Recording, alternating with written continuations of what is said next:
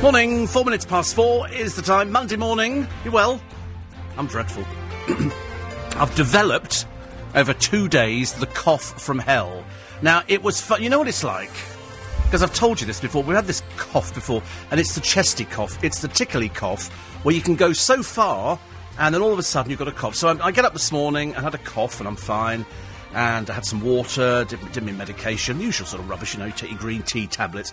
Sit in the back of the car, and I started coughing. Like that.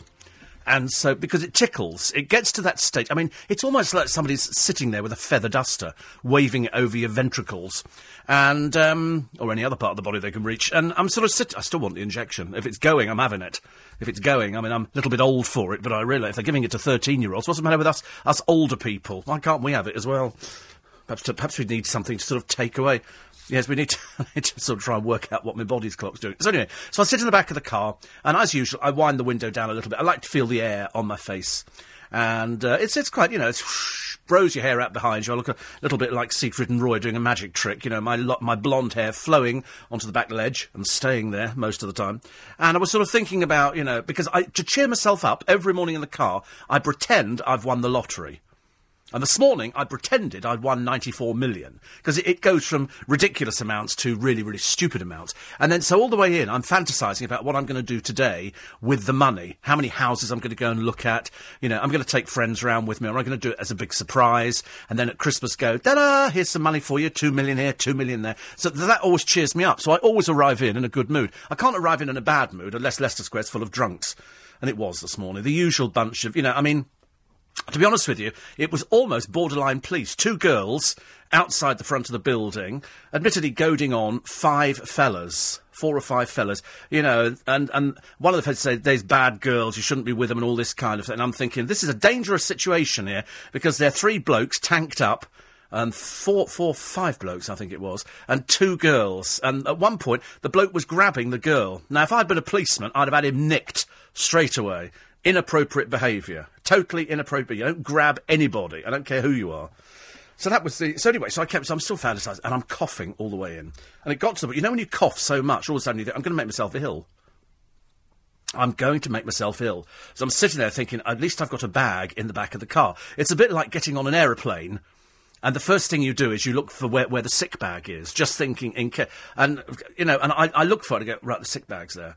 Thank God for that. But, I mean, that's just me, actually. And so I'm all right. Flying, I'm okay. Back of the car this morning, I started coughing, and you cough to the point where you think, I'm going to be ill. So I'm doing this kind of thing, and I thought the poor driver is trying to get here as quick as possible. He's thinking, this is going to take me out of commission if the poor bloke's sick in the back of the car. But I wasn't. I got here and I was fine. I just needed something to drink. So I've gone back on, because I got back home yesterday at about 5 o'clock. No, sorry, actually about 4:30. Holland and Barrett were open, but then just as I got to the door, they closed. So I thought, well, stuff you. So anyway, so I went to Marks & Spencer's, bought my Manuka honey. Not the best Manuka honey I've ever bought, and it's only a 10 strength, but it's better than nothing. So I bought that and some lemons, because of the cough, and I thought I might as well try and make myself better for a Monday morning, because I had done a lot of driving over the weekend, down Southampton, walked around Regent's Park twice over the weekend, which is nice, but by God, it was blooming cold. Went out and bought a big, thick overcoat. I tried on the duffel coat. I looked stupid in it. It didn't suit me. It was in like a blue. Didn't look right. I put it on, I thought, no, it's not me. So I tried this big overcoat on, and it's like a giant duvet. I can wrap myself round it, and I can sort of snuggle up. So I snuggled up in the back of the car and just wound the window down. Well, I pushed a button and it moved. And so I sort of get through that like that. And I'm hoping I'm going to get through the programme this morning without coughing too much. But you'll have to bear with me if I do cough, because I've got an in-conversation to do, and it's with Dawn French at 9:15. So it's not too bad. Then I've got to go home and do the VAT. And then there was a report that came out in one of the papers today that said that 1/3 of Britons who receive bank statements don't bother opening them. I put my hand up to that one. I never open a bank statement. I really don't. They arrive in, I put them in fact, the only time I open them is when it comes round to sending it off to the accountant. Because I've got a bank manager who oversees my account. How flash does that sound? And so, I mean, you know, there's only me that accesses it. It's the same things that go out every month. We do exactly the same. We transfer an amount to my First Direct account, and then we put enough money into my spending account, as we call it laughingly, and then we have a tax account where we put money in And that builds up over the year, so that when the taxman comes, I've got the money. I don't need to sort of go, oh, I haven't got the money. Because I've tried that one before, and that doesn't wash with them at all. When I used to be a bit naughty years ago, when I was spending the money, and my accountant at the time said, listen, when the taxman comes knocking on your door, it's no good going, I don't have the money, because you've earned it. So I'm now very good. I'm very, very good. I put my tax money aside, and I pay my tax, and I do all my bits and pieces. I don't have anything on HP, and yet I don't open bank statements. So it's hilarious that there's not just me. It's a third of the country and not opening bank statements. Now, you're probably not doing it for different reasons. You're probably not opening a bank statement because you don't want to know how little money is in there. You see, because I don't understand bank statements. I leave it up to people who know better. You know, I'm with my bank, which thank God is not going to be Santander. Nobody was more pleased than me, but I'm in Edinburgh now, so that doesn't help matters, does it? And so I thought, I'm actually quite organised with money. I went down yesterday to see my brother, and he said, we're going to take you to a new restaurant that we hadn't been to before, which was quite nice. Service a bit slow, but only 2 people working very, very hard in Portswood. Now, Portswood, they're obviously trying to upgrade the high street, because at the moment it's a bit student. And anyway, the place we had, very nice for sort of lunch, had pâté, which I shouldn't have had. Pâté has a strange effect on me. Sends my diabetes through the roof. And then I had roast beef, Yorkshire pudding, too much of it, actually, for a little thing like me. Hardly eat anything. I'm like a mouse, surprisingly. And then we went out, and I went to get the papers, huge Sainsbury's, only managed to get 3 papers, so that was fine. Then we went to this garden centre, which we've done before, which I think is called Hawkins, or Hawksworth, or anyway, whatever it is. They've got a big Christmas section, and I bought what I wouldn't normally have bought. It's a model pub, and it works on batteries, and it lights up. And it does look really, really nice. And it just sits on the sideboard. I haven't got it out of the box yet. And you put the batteries in and little lights chase around it. But it's an old-fashioned pub with a little swinging sign and little tables and chairs outside. And I looked at it, I quite like it. My brother bought a ball, which has got lots of lights in it, which do different patterns. He bought that, and I bought this model pub, which is nice. It's quite tall. It's a good, I don't know, well, whatever the size that is. If you're watching in stereo, that big. Okay, if you're listening in stereo, it's that big. Okay, there you go. So I'll give you a rough idea. And probably as wide as that. What do you reckon? That's, yeah, about that. And so I took it home and I looked at it. I thought, I'm going to get that out tonight. I don't know where to put it yet. I haven't quite worked it out because I'm a bit cluttered up. I need to have a declutter. I need somebody, mainly from the Royal British Legion, to go, we're having another charity auction. In which case I can then clear. It's quite therapeutic for me. When I go to my brother's, I take stuff down there. And this morning, we were very lucky, our friends at Hallmark Cards, having heard the programme last week, when I said I'm going to be sending a lot of cards this year, they actually sent me a card and said, following your recent on-air pledge to send more Christmas cards, we thought you'd give you a little helping hand. So they sent me in some boxes of Christmas cards, which is quite nice. So that's kind of got the ball rolling. So glitter everywhere. So I'd let you know now. So if you get a Hallmark card from me this year, I didn't pay for it, OK? And it's not even November. And it's not far off, is it? Not far off November. Excuse me. So we aren't sending Christmas cards, but we will be this year. We don't open bank statements, but I never open bank statements. And Made in Chelsea gets a real bad rating from one of the reviewers, I'm afraid. What they've done is they've analysed the acting of poor Spencer, and they've said that Spencer can't act his way out of a paper bag. Nothing is more embarrassing, though, as over in The Only Way is Essex, where they have, I think it's a party for breast cancer, run by Lydia Dim's mother, who's a bit of a worry. You know, she should stay in and put her head in the gas oven and do everybody a favour, because she's got that hair. That hair looks like it's a fright wig she's wearing. It's a fright wig. And so they're all sitting down, and for some reason Bobby, the only gay in the village, is there, and he's just an embarrassment. You know, an embarrassment full stop. And then this other girl turns up, who I can't remember who she is. She's somebody's friend, and anyway, they start arguing, and Bobby sort of is just, as I say, the only gay in the village, and embarrassing, full stop. You know, can't act, can't do anything. Anyway, throws the biggest queenie fit you've ever seen in the acting world, and storms out of this party, and all the women just laugh at him, because he's so pathetically stupid. And I know how the programme works. It's the same as Made in Chelsea. They say, this is the scenario, you act your way out of that bit. So when we had girly boy Spencer, you know, Spencer who does the drugs, and appeared on The Bachelor. Was it The Bachelor? And he's got a girlfriend called Louise, but Louise really likes Andy, and Andy likes Louise, and they're sort of chatting away. And Spencer, the big girl's blouse that he is, who has a brother who's dating somebody quite famous at the moment. He has a brother. It's in the paper today, Spencer's brother. You don't want to go anywhere near the family, do you? Not very personable people. It's Pippa Middleton, isn't it? She's dating Spencer's brother, which I find slightly odd, but there you go. Perhaps he's not the same as Spencer. And so they go to this party at Jamie's house, who couldn't act his way out of a toffee wrapper. I mean, he's really even more pathetic than the rest of them. But he's sort of heir to the McVitie's fortune, but yet has to share a house with like 3 other blokes or something. Anyway, so they're all there, and Andy's talking to Louise. And then Spencer comes out and goes, I thought I told you before, acting like he's some macho so-and-so. And of course, he's not. He's the biggest powder puff in the class. And so he thinks he's being clever. And Andy said, listen, I'm leaving the terrace, but I'm not leaving the party. It was such a good moment. I wanted him to lay Spencer out, just to add interest to everybody's life. Or fellow, that poisoned his drink. Because it was getting so stupid.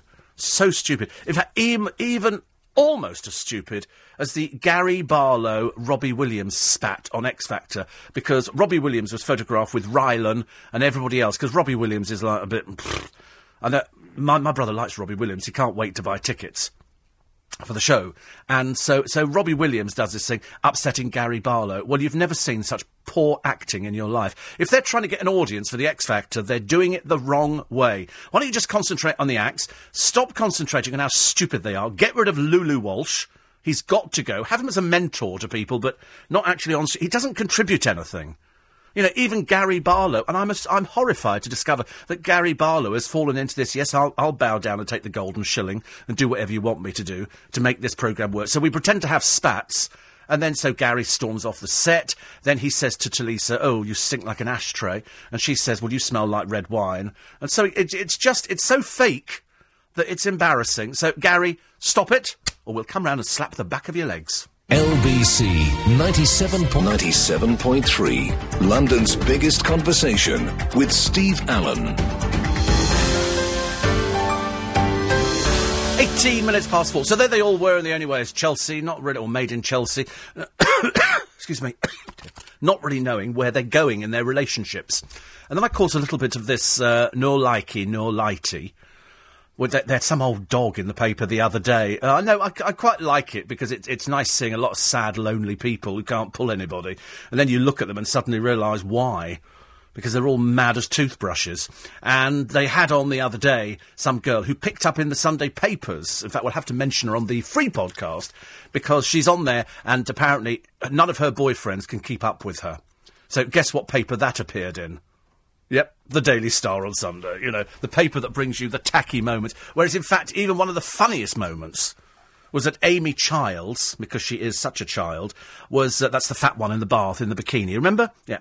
And she said that when Fern Cotton goes on holiday, she can do the programme. And I thought, but you're not intelligent enough. For all her faults. And Fern Cotton has many faults. One of them is her inability to present programmes. Really, you don't want Amy Childs on there. She's far too stupid. The little girl look went out donkeys years ago. But obviously Claire likes that kind of thing, and that's what she sells. And then there was a picture of Jordan out on the town, single again. Well, she's been single for ages. The relationship finished ages ago now, and you know why, because she's vile. And so she went out to a nightclub wearing a very inappropriate outfit, and she left after midnight again. It's nice to know that, when the relationship splits up, on the town goes the oldest page 3 girl in the books, and trawls around and leaves by herself. She'll have turned up with a couple of gay boys, and they'll have sat in a nightclub looking as bored as anything, and then they leave. Quite a trek back to the middle of the countryside in the early hours of the morning, but I'm sure she's happy with her life. No, she's not at all happy with it. And do you remember the girl who sold her virginity online for £490,000? Apparently they're going to revoke her visa in Australia for prostitution, which is exactly what she is. She's a prostitute. She's sold her body for sex, irrespective of whether it's for a TV programme. And apparently they're going to have sex with the Japanese businessman, who's obviously so stupid.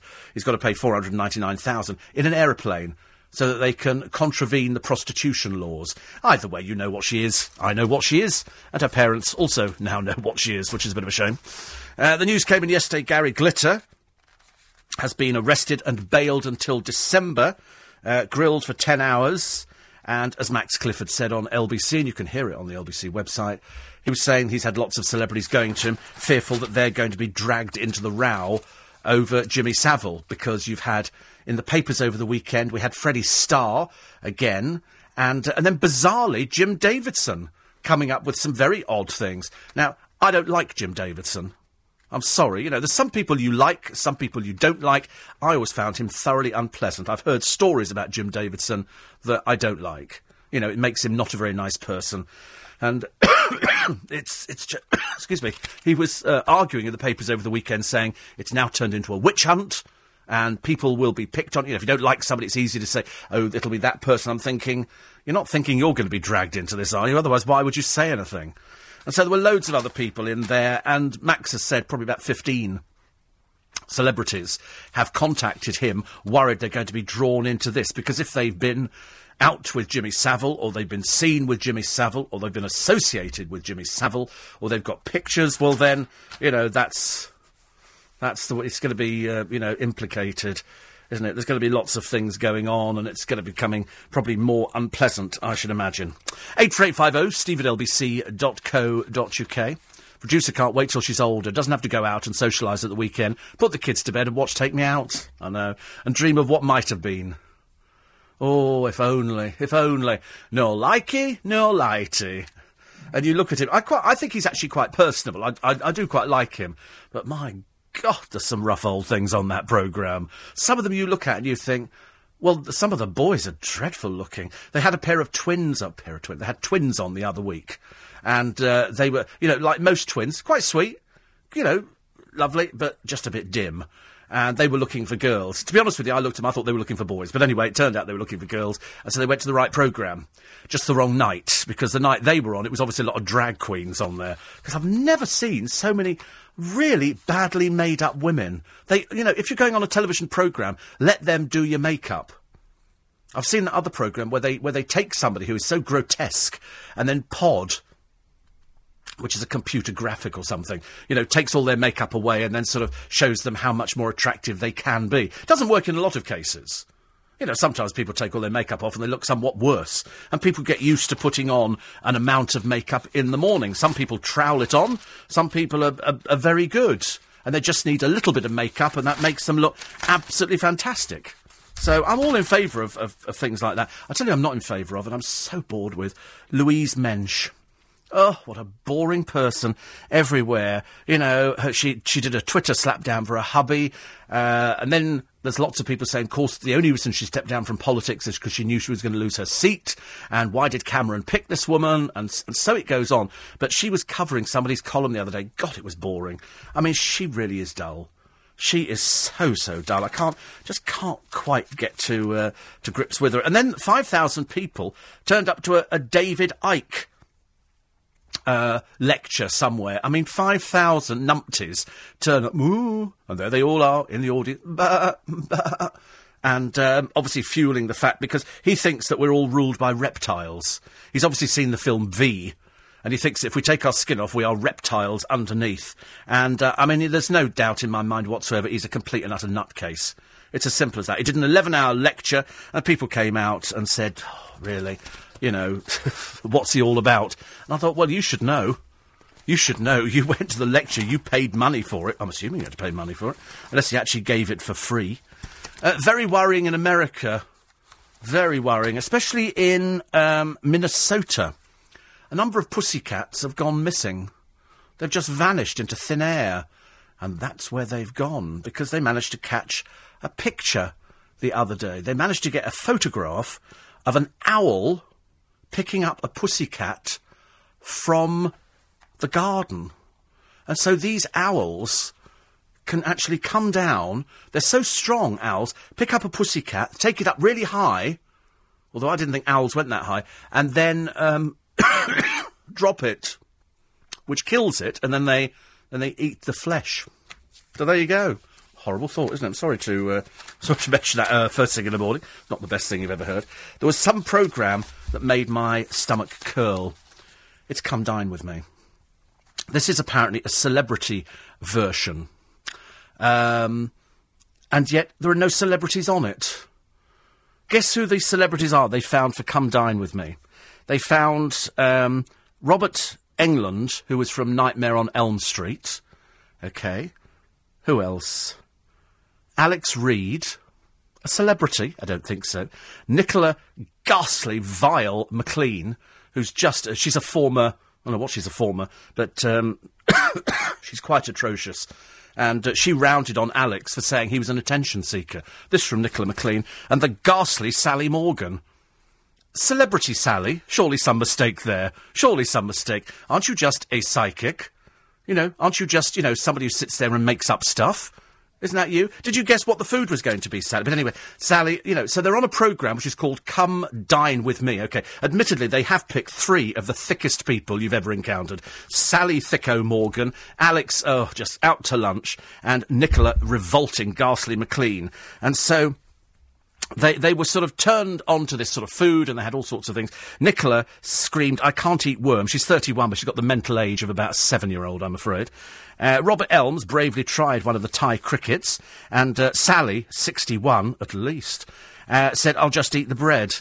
It's called Come Dine With Me, Popsykins. You should have known, being a psychic, what the food would have been in advance. But of course you didn't, did you? Because there is no ability there whatsoever. It's all a load of old bunkum, Sally. But to actually put yourself in a programme that says, celebrity Come Dine With Me, must show somebody with a hugely inflated ego, with no real talent whatsoever. You can fill up a few halls, love, and you can find about 6 people and do that usual old, that cold reading stuff. Don't wash with me, lovey. Don't wash with me. Alex Reid, I don't know what you're doing on there, and Nicola McLean. I mean, I'd love to call you a has-been, dear, but the trouble is, you haven't been anything. So that kind of sums you up. Incidentally... Sorry? I think they filmed it recently. It's going out, I think, it's either tonight or sometime this week. I mean, to actually put something like Alex Reid on any programme, he's too stupid for words. He is. Sally Morgan, I mean, just rubbish. Just rubbish, I'm afraid. And Nicola McLean, ugh, ghastly. Don't waste your time buying expensive Christmas presents this year. For kids... a cardboard box is enough. That's all they want, a cardboard box. They don't actually want the item that's in it either. Now, this, of course, means that it's going to be a very, very cheap Christmas this year if we're all just buying cardboard boxes. Most people say children enjoy playing with boxes instead of toys and games. I'm not going to tell you the name of the company who commissioned this report, because that's what they do. To get their name in the paper, they spend, £20,000, and they get loads of coverage in there. And it's a load of old pooey. Because the company who's actually paid to have it have got nothing to do with Christmas or presents or boxes. That's why I'm not going to mention them. But apparently, it is true. Because when my godchildren were young, they weren't really interested in the present inside the box. So you could buy Charlotte a Barbie plane, but the box became a bit more interesting. And when Danielle was very little... she just used to rip paper off boxes. So you could wrap boxes endlessly, and all they do is rip the paper off. She couldn't care less what was inside. It could just be one sweet. She'd have been very happy just with that. They're not interested in the present, so parents spend a small fortune, but the kid's only interested in the box. It's like if you want to entertain your cat at Christmas, buy them a box with paper in it and put them inside. They'll have fun for hours. Or a paper bag. And the cat will and then it'll put its paw into the paper bag. Especially if you waggle your fingers at the bottom of the paper bag. There's so many ways of having a cheap Christmas this year. And also, as I've said before, if you've got drafts in your house, invite in an elderly next-door neighbour. Get them to lie down by the door, and they work marvellously as draft excluders. And they don't take much feeding. They're very good value elderly people. Anyway, it's Monday morning, it's LBC with Steve Allen and my early breakfast show. Most of London listening at the moment, so you're in very good company as the time's 4:30. Steve Allen. Morning, Johnny says, Steve, do you think that black cab drivers declare all their £340 a week takings, £350 a week in December? I don't know. Should we ask them, Johnny? Do all black cab drivers declare their £340 a week? Is that the standard amount of money they put through? Is that what they claim? Would be interesting, wouldn't it? And of course, I should have mentioned at the beginning of the programme, it's nice to have your company, you did put the clocks back, didn't you? Doesn't it take forever? Oh, I've got so many clocks to change. I've not done the one in the car. No, it doesn't do it automatically. And I did the wristwatch. I've got 3 in the kitchen. I've got 2 in the sitting room. And in the bedroom, I've got 4. And I've got 4 in the bathroom. It's just... it's just never-ending. Changing blooming clocks going round. So it takes forever. So I did do it. So effectively, this is now 26 minutes to 4 in the morning. We're here a bit earlier. But you got the extra sleep in on Sunday. That was good. I like the extra sleep. I definitely like that. The programme with Pod in is Snog, Marry, Avoid. My God, there's some rough things on that. Dear me, I mean, some of them go out. I mean, the trouble is I have seen some of them that... excuse me, they're obviously quite clearly attention-seeking people. They're people who want to be on the television for reasons best known to themselves, like that Ryland character who's already been on the Katie Price programme and now he's embarrassing the nation. Perhaps we can stick him up with that little Bobby character out The Only Way is Essex. They're both as camp as each other. Perhaps they'll enjoy each other's company, because Bobby is just... I'm not actually sure whether Bobby has a job or whether he just prances up and down Brentwood High Street. It's a bit difficult to know. But whatever it is, he's not very nice. He's not... In fact, perhaps we could put him with Spencer, because Spencer looks like he could do a turn, doesn't he? In Made in Chelsea. It's going to go fun today, isn't it, this one? Is there an owl that could pick Jordan up and drop her, says Dave. I don't think there's one owl. There could be a whole bunch of owls would have to try and pick her up. Weather for today, if you've just woken up, not good. Not brilliant. Cloudy, rain, particularly in the far south. Drier and brighter in some areas. Quite cold, though. 11 degrees, currently 8. Tonight, cloud and rain clearing southward throughout the evening. Skies clearing for a time before mist moves in. Overnight low 7 centigrade. Tomorrow, mist, fog and cloud lifting. Dry day with bright intervals. So that's good. So I said to my brother over lunch, I said, I've got the new Madness album in the car. He said, the new Madness album?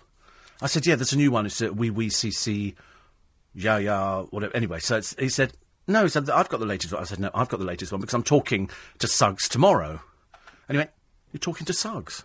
I said, yeah. He said, we're actually going to see Madness at Bournemouth at Christmas. They've already bought all their tickets and everything else. I said, yeah, he's coming in to talk to me. Probably do me a private concert or something, I don't know. And so he said, oh, so we listened to the album in the car and we were going through all the tracks. It was quite nice, actually. It was good fun. He said, well, at least you'll have something in common with him. He said, you can both talk about London till the cows come home. Because I do know a lot about London. I'm fascinated by London. I love everything about London. I like even though it's filthy and full of strangers, it's still London. I love looking at, old pictures of the tube, the old bus routes, the post office. I was watching the choir the other night, Gareth Malone, and some postal workers, and they weren't bad. They weren't bad at all. I was quite impressed with them. But there's been a right load of it. Is anybody watching Holly Willoughby and Surprise, Surprise? It didn't get good ratings. I think it's her. She's not what they call a seasoned pro in the presentation department. Cilla Black was a seasoned pro. That programme was off to... She knew exactly what was going on, whereas I don't think Holly just sort of sits there and does the, oh, well, that's nice. She said to some bloke who's donated part of his liver, well, I bet you do that again without realising that, you only do it the once. You don't do it again. But, nobody obviously... Perhaps she's not wearing an earpiece, and nobody could say to it, no, you can't do it again. Then We've kicked out Sid Owen, which is good. He just wasn't very good. I don't know any of the other people on there at all. And Lucy Spraggan might quit the X Factor as she's furious with show bosses for trying to get her to sing cover versions. There's nothing worse than an outraged lesbian. And she's really going to stamp her foot down. What was she asked to sing then? That was a cover version. I don't know, but anyway, apparently the Insider said the singer also wants to be paid for the songs which she wrote that are selling on iTunes. Oh, darling. Listen, let me just give you some advice, because you're obviously not very bright and you don't understand how the business works. You've signed a contract with Psycho. OK, you have signed a contract with the programme makers. Everybody signs it. Don't sign it, you ain't going on the programme. OK? So, I mean, all of the X Factor songs are covers. That's what they do. They pick covers. And they go on and you will do what you are told. You can stamp your little foot and say, I want this and I want that. And you will do what they tell you. And that's why this is such a stupid story. Nobody's interested in you. To be honest with you, in 6 months' time, you'll be fish and chip paper. In fact, not even 6 months. I'll give it 3 months and you'll have disappeared. Completely. You're not a pop star at the moment. You're just another non-entity on a television programme who we can laugh at. You're there for our entertainment. You are nobody until Simon decides, and Simon will be the one who decides who he's going to record. And when you do record, he'll tell you what you're going to record, OK? You won't have any say in the matter whatsoever. That's the contract that you've signed with Psycho. You need to check it very carefully. Because, you know, if we can't explain to somebody who is technically an adult, she's 21, she apparently had flu on Saturday, so she couldn't perform. This was after she partied at the Bond premiere. So obviously not as committed to the business as maybe you think you are, Lucy, because as anybody will tell you, from Simon even to Lulu Walsh, if you're not committed and you're not 100%... I remember Louis Walsh shouting at Westlife when they pitched up for GMTV one time, and they were all tired because they'd gigged the night before, but they were booked to do a slot, and he wanted them exactly, you know, you will be on time, you will turn up, you will be professional. That's what people expect. I don't want to be confronted by pop stars who, you know, do the big bit outside having the photographs taken, and then walk in and go, that was tough. You think you've got no idea what tough is. Tough, you've got no idea. So you will, Lucy, do what you're told. All of them will do what they're told. And when the album comes out, we won't buy it, OK? And then very soon you'll be going, do you want fries with that? OK, yeah, fries with that. And a special today, cotton chips. So that's what you'll be doing, OK? So just bear in mind, start pushing your weight around and you go nowhere. Because they'll drop you like a big ton of bricks and you'll find it very, very difficult to actually succeed in this business because it's a controlled industry. They know what they want. You won't hit the charts any more than, you know, than I'll be hitting the charts any day soon. Frankie Rang works in A&E. For the tickly cough, I need to go and get a bronchodilator. It's non-steroidal and opens up the bronchial, so the air travels easy. Very quick and easy to do. Will stop the tickly cough. Oh, that sounds quite good fun. Imagine going to the doctor going, I want a bronchodilator, and out comes this £50,000 worth of machinery, you know, which they said, we've got it here for you. And you go, what the hell's that again? If you'd just like to have it, you need to get, of course, your electricity sorted out again, because it goes into the bedroom. It's got an outside source as well. Is it something small? That'd be quite nice. Apparently one could be popped in a cab for me. Oh, really? Oh. Well, have you got one there now? That's a nice idea. I like that idea. Really? Oh. How big are these things, then? I mean, what is it? Is it a huge piece of equipment, or is it just... Oh. Oh, send one over. No, we don't know what it is. Find out on the internet. We'll have a look and see if we can find out. Oh, bad news, Bernie Nolan. She's got the cancer back. Not the best thing. Not the best thing that you can hear, I'm afraid. And, it's an asthma pump, is it? Oh, right. It dilates the bronchial, decreasing resistance and increasing airflow to the lungs. Oh, we like the sound of this. We like one of these. That sounds like a good idea. Oh, it's an asthma inhaler. Oh. Is that going to be good for a chesty cough with a diabetic? I don't know. Let us know. Anybody's got one to hand, you know, pop it in the post to us. A little bit late by that time. Anyway, just going back, because I notice that the Nolans have cancelled their farewell tour. Now, I don't know if that's anything to do with Bernie's cancer coming back or what, but because it's come back, she said, don't pity me, don't do anything else, you know, it's terminal, but I'm going to beat it. Even though she's been told by the doctors, because cancer, when it comes back a second time, tends to come back, through my experience, a little bit harder than it does, because it learns to fight.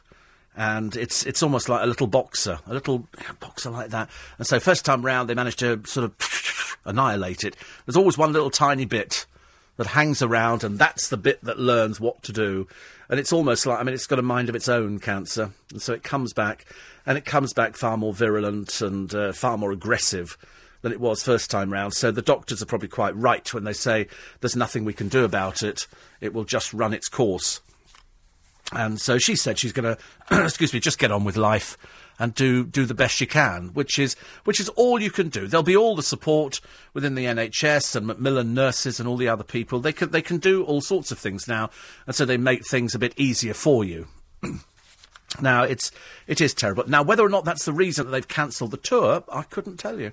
I just know there's a message on the website saying, you know, now, they either cancelled it for that, or they cancelled it because there was lack of interest, because people saw it. They only toured a short while ago, and then all of a sudden they come back with the farewell tour. And there is a piece in one of the papers today about the family and about how bad things are in the family. You know, just what disasters have fallen them. Everything from sex abuse to drink, alcohol problems, rows. It's all a bit sad, really. All a bit sad. And so she said, you know, ta to everybody for sort of, you know, pitching up and saying, listen, good luck. Because it's not nice, is it? Whichever way you look at it. If somebody's having to deal with things like that, you can only offer your support. There's also the teen suicide bomber in Afghanistan, a young militant. And so they undid his coat. He was disguised as a policeman, and he's got explosives strapped around his body. He doesn't look old enough to know any different, I'm afraid, poor soul, which isn't particularly pleasant, but at least they caught him. Plus. Oh, yes, I mentioned the fact we're all reptiles. We're all holograms, apparently ruled by reptiles, according to David Icke, who's as balmy as a brush, I'm afraid. And we found an internet troll, and we'll be naming and shaming on the programme a little bit later on. I see Cheryl Cole, Cheryl, or just Shh, which kind of sums up her singing, opens up on love, life, and why she's not a victim. Good, now go away. Thank you, had enough of you. No talented old midget. Goodness me, honestly. Every time I open up the papers and there she is, I always think to myself, oh, God, what am I... Oh, no point in reading your stars today. They always depress me thoroughly, I'm afraid. I get very, very depressed reading about my stars. We'll have a quick look in the Express after we've said this. This is LBC 97. Morning, Lou.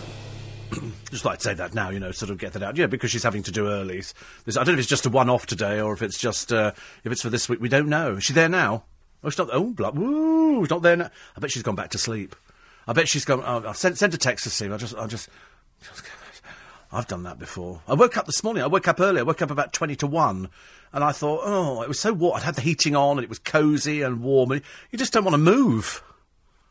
And then I thought, I'll bounce out of bed, because I do bounce out of bed, and that's when the coughing started. And so now Frankie's told us it's not an inhaler, it's tablets. 3 times a day, 5 milligrams. Sound wonderful, don't they? I don't really want to start doing pill popping for everything, otherwise you get a pill for most things. It comes and goes, as you can hear on the programme. Now, perfectly fine, you watch. Minute's time, it'll be back coughing again. Somebody else has said they were groped.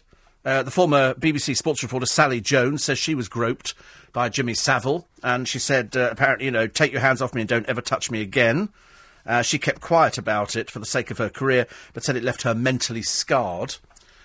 See, that's the difference. If the reason it becomes abuse is when somebody touches you and you go, don't do that. You know, or you push somebody's hands away or whatever it happens to be. That's when it becomes abuse. That's like non-consensual sex.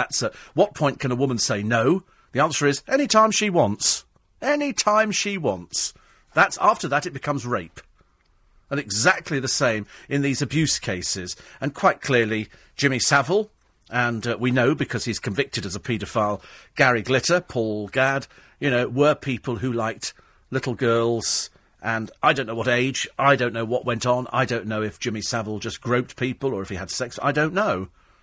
Because there's so much information coming out now, I mean, it's enormous. Then it turns out that he had a holiday cottage in Glencoe. And people have started writing all over it. Doesn't matter where places are now, people write over buildings. It could be in the middle of nowhere, and somebody writes on it. I mean, people with the mental ability of a cabbage go and write things on, on places and on garages and on shutters. And it doesn't matter where it is. It can be in Shepherd's Bush, actually on a busy road, and somebody's spray paint. I used to watch every morning coming in. They would have the people who were pasting up all the pop posters until they made it illegal. And you don't really see that as much now. And I would watch them in the morning, pulling up in a very smart van, getting their bucket of paste out, slopping it all over a wall and sticking posters up. Well, those you don't see because they started prosecuting. A bit like squatters now. You can't really squat anywhere because they prosecute people, which is actually good news. It is going to be cold today. It is going to be cold, really moving into winter, I'm afraid. And now the EU want to ban hairdressers in high-heel shoes. Have you noticed the one thing that we've got at the moment is a proliferation of Polish hairdressers everywhere? Because they set up, you just need to find a shop, and you buy a couple of chairs, And in fact, you don't even need to be able to do hairdressing. You just bring somebody in, and they come in and they do hairdressing, and you pay them 60 quid a day or 70 quid a day, and they just cut hair for you, and you take the rest of the money. That's what it is. And you think to yourself, my God, I mean, in Twickenham, we must have 10 hairdressers, at least 10 hairdressers. You know, I mean, there isn't enough work to go round for all of them. So, in fact, one of them's closed 3 times now, and each time somebody does it up again and thinks that they know what they're going to do, but they've got no idea with this hairdresser because they've covered the window with adverts for hair products. And, of course, as anybody in Britain will tell you, cover the windows and we can't see in, we're not going in. And that's what's happened to them. They quite clearly didn't learn first time round. I felt like going in and going, the reason you've got no business is because we can't see into your shop. If you cover it all up with adverts, because if we peer in, that's what we want to see in. We want to see in the window of a shop. If there's people queuing, it's a good barber's. If there's nobody in there, it's rubbish. Nobody's using it. Very soon, 29 million Bulgarians and Romanians can soon move to Britain. It'll be nice. Wonder what their chips taste like. Might as well try them as well. And there's lots of pictures of a bit of snow yesterday, and there's a man called Paul Kramer in County Durham and his son Jonathan, who went tobogganing. Lovely, because the snow, they had a light dusting of snow and we all went out there. I did promise you over the weekend there would be some snow. And people kept saying to me, no, we won't get any snow. And the answer is yes. 84850, steve@lbc.co.uk. More on Louise Mensch, more on Bernie Nolan. And I'm trying to find this other story about the Nolans, actually. And I can't remember which paper it's in. I'm assuming that it's... Oh, every time I see a picture of John Burko, I always think to myself, he's got a personalised number plate with that naff wife of his. Tragedies, feuds, sexual abuse, and now more heartache for these singing sisters, as Bernie Nolan says the cancer is incurable.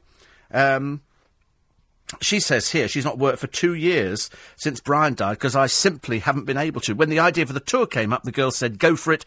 It's given me a reason to get out of bed. And so they were going to... but they're now not. It's on hold again. So I don't know how many of you listening at the moment bought tickets for the Nolans. I suspect not very many, because they've only just come back from a tour. Why would they want to go out for another tour? Status Quo's still touring, and Matt Cardle will have some new dates to announce shortly, and Madness are still touring. Everybody's touring at the moment. Very interesting. The curse of the Nolans goes on, because you remember they came back touring, they excluded Anne. They claimed that she was excluded because the record company stipulated it should only comprise the 4 most successful Nolans, prompting Anne to go to the press, accusing her sisters of stabbing her in the back. Well, of course they did. They stabbed her right between the shoulder blades, and the ringleader of it, Colleen, as far as I'm concerned. That's it. Colleen's guilty of everything. She's the one who brought out the fitness DVD, never worked. She's the one who never sang on the Nolan hits. So Anne... was relegated. It's ridiculous. They could have had 5 of us on stage, she said, and they have in the past. Let's face it, even Nolan fans don't know what sister sang on what hit. Nobody has a clue. Anne had lost everything when her marriage ended in 1997. The same year Colleen split from Shane Ritchie and was diagnosed with breast cancer. And so it goes on. I mean, they are the family tainted. And now, of course, in the paper today, Bernie with the inoperable cancer, because it's secondary cancer. And it's just, I mean, it's sad, whichever way you look at it. Sad for anybody who gets anything like that, because it is, I suppose, for her, like a death sentence, but she's being positive. She's being very positive about it and saying, we're actually going, for all the right things, and we just have to do what we have to do. 84850, steve@lbc.co.uk.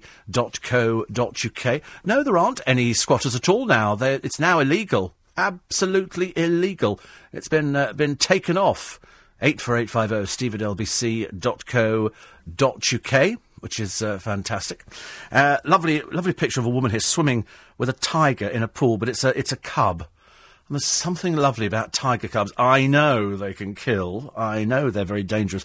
But when they're like giant pussycats, they are absolutely fantastic. 84850, steve@lbc.co.uk. Oh, they're going to be doing a programme on one of our greatest national treasures. They're celebrating the 60th career year of the fabulous Sir David Attenborough. So they're going to be... I mean, he just is the best person ever. He just is the best person. And so they're going to be doing a nice Nice programme as a tribute to him, which is good, isn't it? I did watch Downton Abbey last night. Oh, my God. That's taken a turn, hasn't it? I forgot we've had people dying and we've had people doing all sorts of things in Downton Abbey. I mean, the exciting bit is there's just as much going on downstairs as there is upstairs. It's all very, very exciting. I love it. I absolutely love it. So, we've already established this morning that you're not opening bank statements.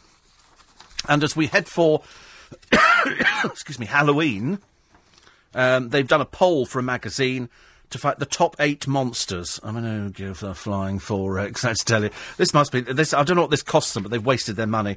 Number 8, because apparently people are picking out the scariest monsters from all the movies over the years. Number 8 is the Phantom of the Opera. See, I never thought he was scary at all. I thought he was nice. I liked him. I liked the Phantom of the Opera. I'm here, the Phantom of the Opera. Number 7 is the Mummy. I think I've worked with that one. And that's the person in bandages who sort of, crawls out of a sarcophagus. 6 is the Invisible Man. Oh, how many times have you ever thought to yourself, ladies and gentlemen, there was never the Invisible Woman, have you noticed? Never the Invisible Woman, but always the Invisible Man. How you would want to be the Invisible Man. Oh, where you would go. Oh, dear. You could have a field day, couldn't you? You could have an absolute field day. I quite like that idea. Number 5, I don't know anything about this one, but I've heard of it. The Bride of Frankenstein. I'm assuming it's the woman who married Frankenstein and became the Bride of Frankenstein. 4 is the Wolfman. The Wolfman is the sort of thing that grows hair all over his body. A bit like Richard Keys from TVAM. He was the hairiest man on television. I mean, the hair, you could watch it growing during the programme. There used to be a bloke on Brookside, I can't remember what his name was now, and he again was covered in hair. He had it grown up his back, over his shoulders. He could practically comb it into a toupee. 3, the Creature from the Black Lagoon. I think I worked with that. And 2, Dracula. See, I never thought Dracula was particularly frightening. And number 1, Frankenstein's monster. I'm assuming that's the one that he made. He sort of created. Good fun either way, wasn't it? So for those people heading up to Halloween, and people will be going around, ooh, and then they'll be banging on your front door going, trick or treat. I'll be going, I'm not in, can't hear you. I don't do any of that trick or treating rubbish. I really don't. My auntie Enid does. She loves... Well, in fact, last year, bless her heart, because the tablets hadn't kicked in properly, and so the home she's in stuck her in a wheelbarrow, dressed her up as a guy, and went round getting money for the guy. I think she was under the illusion she was going to be burnt on a bonfire. Would have been quite a nice idea, but unfortunately it wasn't going to happen. So this year, I think they're actually just sort of sitting her outside the home, because she looks scary enough as it is, and then it'll be for Halloween. But we're doing Halloween now in the way that the Americans did Halloween a long time ago, and we don't do Halloween. It's not one of our big things. But I've noticed all the supermarkets are absolutely full of Halloween costumes. And you can buy any amount of things, and makeup and stuff like that, and blood capsules. Foam. I'm not dressed... No, this is me dressed up for Halloween. This is what I look like for Halloween. I've got no intention of, wearing anything else. I mean, some people around this building will no doubt be going out to Halloween parties dressed up as scary... dressed up as scary things. Just trying to frighten me. People sort of just wearing black or something like that and going out onto the streets of London. Perhaps with a little bit of, white makeup. They wear a lot of white makeup with a little trickle of blood down the corner of their mouth. But I used to like those foaming blood capsules. You put them in, you bite them, and all of a sudden, it's horrible. I don't know why anybody'd ever want it. But no trick-and-treating around Twickenham. It's far too posh. Don't do anything like that. 84850, steve@lbc.co.uk. They've got a bit on the front page of the paper today, and you know it's going to be, don't you? It says, does being beautiful make you boring? And so they found a couple of women to talk about whether or not being beautiful makes you boring, and they've dragged out the deeply, deeply unattractive Samantha Brick. I mean, every time you look at this woman, the word plain springs to... Poor soul, she can't help it. Never attractive, never good-looking, and the husband is... Oh, dear. And so they've said here, so that they've also asked somebody else, and I can't remember... Shona Seabury. I don't know who she is. She's nobody, I suppose. A bit like Samantha Brick. And so Samantha Plain Brick because, having turned up on the television. And so she's here. They say two rather different women slug it out, but they basically turn round and say it's Samantha, surprise, surprise, Brick again, droning on about, I mean, really, Samantha, have you thought about getting your teeth done and perhaps, your hair, less bleach on it? I don't know, just to make you more attractive to people. Yourself, I should imagine. News is next. On FM, online. Morning, Monday morning. Dreadful, isn't it? Dreadful weather, damp, miserable, overcast, autumnal, and nearly bonfire night, which is very nice. So lots of people will be having fireworks this Saturday, which I think is November the 3rd. I think this coming Saturday. So that'll be nice. There'll be fireworks going off all over the place. I love fireworks. I love them. Can't get enough of them, actually. Sorry to hear you coughing, says Sue in Teddington. The composition of the asthma pump is salbutamol or something. I don't think you can buy it over the counter.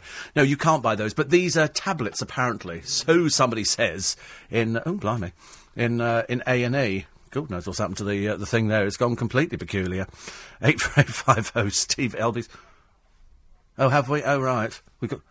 Oh, right. So it's this is a backlog of emails, is it? Good Lord. Oh, right. Can we... Oh, right. What, they've just started appearing? Good heavens above, there's loads of them just popped in for some strange reason. And a lot of them seem to be from the same person. So is that the same person sending them? Oh, right. Bill says, Hallmark Christmas cards. You pick the right day to get glitter all over the newspapers. That's obviously a little play on words. That's come in about 500 times this morning. It's a bit odd, isn't it, really? So it's nice to know that yes, it's the same one. It's I think when some people send a text or an email now, if you sort of push the button a few times, it sends it that many times. I don't think people have quite realised. But thank you very much indeed. 84850. And Jim says, great show. Love hearing your realistic approach to some of the reality show nonsense that the media channels force-feed today's youth. Perhaps one day decent parents will realise reality shows will do nothing but harm to the young, morals and values severely damaged. Well, as you heard earlier on, I mean, the morals went out long time ago, I'm afraid. Long time ago. We just don't seem to... We just have particularly low morals now. We seem to think that anything goes on the television. The more bad behaviour you get from people like Holly Willoughby on Celebrity Juice, not on this morning, but on Celebrity Juice. Oh, that reminds me, actually, the editor of Daybreak has gone already. The editor of Daybreak has gone, and so what they've done is they've given it to Carl Newton. Now, you know Carl because he was the producer of Loose Women and was the producer, I think up until recently, of This Morning, but they've moved him to Daybreak, hoping that what he can do is use his magic. He's going to love getting up at that time of the morning. Not. Because it's such a pain. If you have to get up early in the morning, you don't really want to do that all the time. So he's going to be the new editor of Daybreak. So it'll be interesting to see what the first... Can you do the first thing, Carl, for me? Can you please change what Aled Jones wears in the morning? The suit don't look right. It really doesn't. The set's not right. It should be comfy. It should, it should resemble like an old sort of, an old sitting room kind of thing. That's what it should be. It should be something like that. I don't know whether Jordan had a go at her ex over the weekend. I'll tell you the reason I don't know is because I didn't get the paper. So I've got no idea, which is a bit of a shame. But if I find out later, I will let you know. I will let you know. But if somebody else has got the paper which had Jordan's column in it, did she mention Leandro? I wonder whether or not he was... I did predict that at some point she'd be selling her side of the story. And I did predict that it would be something like that. 84850. Noreen says, Samantha Brick, attractive. I know. The trouble is, it's so hilarious. She's such a non-entity. She's such an insecure, desperately sad, lonely person that if she says that, she thinks it makes it interesting, and so she's looking for an edge. But, I mean, she knows she's not attractive. Very sad news about Bernie Nolan, but as we said a few weeks ago... Oh, Anne toured until very recently on music shows and sang on the hits. Colleen didn't. So why all five didn't tour the last time? Well, according to Colleen... And as I say, I wouldn't trust her any more than anybody else in the family. The record company didn't want Anne to tour with them. And yet Colleen never sang on any of the hits. So what was she doing there? She was there for fraudulent reasons. They said they wanted, famous people on there. They wanted the most famous sisters. Well, I mean, that's like airbrushing Anne out of history, isn't it? Which is terrible. Teresa has an 18th birthday today. She's not in this country, she's in America. She hasn't gone to America to avoid this programme. She's gone there because that's where she is, but she does listen, which is quite good. Without doubt, says Thomas, so happy birthday. Without doubt, the scariest movie ever is Hitchcock's Psycho. No, see, the producer thinks The Birds, but there again, she gets frightened walking through St James's Park, so quite clearly she wouldn't like things like... People don't like flappy pigeons and stuff like that. I remember years and years ago, we had it was a bird, fall down our chimney in Yorkshire. And of course, the worst thing is that they're so disorientated, you can't open the windows quick enough, so this thing flies around the room, banging into the walls, putting soot all over it was a nightmare. In the end, we managed to get the window open and got it out, but the mess it left. So that's why you see a lot of chimneys with covers on now. You don't want birds falling down your chimney, do you? Nothing worse than Jordan arriving in the hearth. Only, of course, if the fire's lit, ladies and gentlemen. Would that be of any interest to anybody listening to this programme at the moment? Christine in Bristol says, I've also got the cough. Yes, it's dreadful, isn't it? It's so annoying. I felt so annoyed with myself because every time I get this cough, I'm having to sort of do the programme. Well, I don't have to do the programme, but I think I'm determined to try and work my way through it, and every time I fail miserably. So it's at times, all of a sudden, you have to cough. You can't really get about it. But sitting in the back of the cab this morning, that was the worst. I thought, I'm going to be ill. I'm going to be ill in the back of the car. So I have sympathy, Christine. I know exactly what it is. Jan says, can somebody tell Claudia Winkleman to stop wearing pale lipstick? It's weird. Yes, it doesn't suit her, pale lipstick, does it? I don't know why she wears it all the time. I suppose because she's probably always worn it. It's like women wearing the same size bra over the years, and yet most women are wearing the wrong size bra. So if you go to Rigby and Peller, they measure you, so you can find out what size bra you're supposed to be wearing. And they've told me in the past that 90% of women going in there are wearing the wrong size. So there's something to put on your to-do list today. Beauty is only skin deep. People are so shallow. Oh, I was delighted to tell you that Clive Hershon, who used to be on LBC years ago, he's retired now, and he was a theatre critic. Very good theatre critic, Clive Hershon. And we used to use him all the time. What he did over his career, he amassed books. He bought first edition books like Casino Royale, To Kill a Mockingbird. He bought all sorts of things. He bought first editions. If he could, he got them signed, and then he literally put them away. He didn't read them. He didn't look at them. He didn't do anything at all. And they came up for auction the other week. And there was a piece in the paper that I read out saying that they were due to fetch this extraordinary amount of money. How much money do you think he got, which is for his retirement now, so he doesn't need to worry? It paid off all these books that he bought over the years, £744,000. I mean, that's just amazing. Just amazing. They were hoping for £1 million. Some of the books didn't get the amount, but I think one of them went for something like £162,000 for a book. I think some of the Casino Royales and things like that were going for £20,000, but £744,000. So, well done, Clive.